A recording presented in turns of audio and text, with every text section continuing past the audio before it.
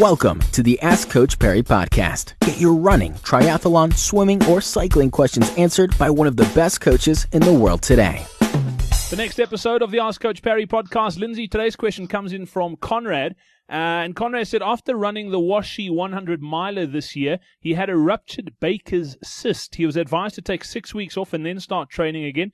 His training started in late August. Is it still possible to run a sub 3 hour marathon before the end of the year? Or should he rather aim for a quick half marathon before a year end and then try for a sub 3 in 2015? Okay, so look, anytime you've taken off for an injury, and particularly a reasonably serious injury or a very painful one anyway, you need to assess where you are when you start. So there is plenty of time between now and a very late marathon, like an early December marathon, to run a fast marathon. Unfortunately, the later we go into the year, of course, the warmer the conditions become, which are not ideal for running hard.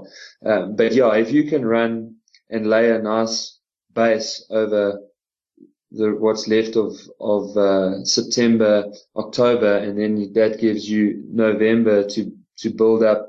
You haven't lost too much fitness, you can run a decent marathon, but it really depends on where you are now.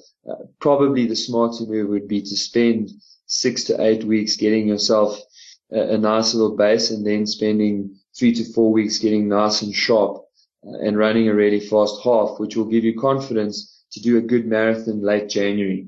It'll still be a bit warm then, I guess, but at least that's still reasonable timing between comrades, because you can run nice and fast in January, take a week or so off, build up for a week, and then you can start building up your training again for comrades. Awesome stuff. Lindsay, thank you so much. And until tomorrow, from myself, Brad Brown, have a good one, and we'll chat then. Cheers.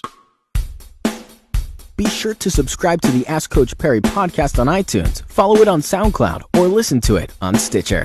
Follow us on Twitter at Ask Coach Perry.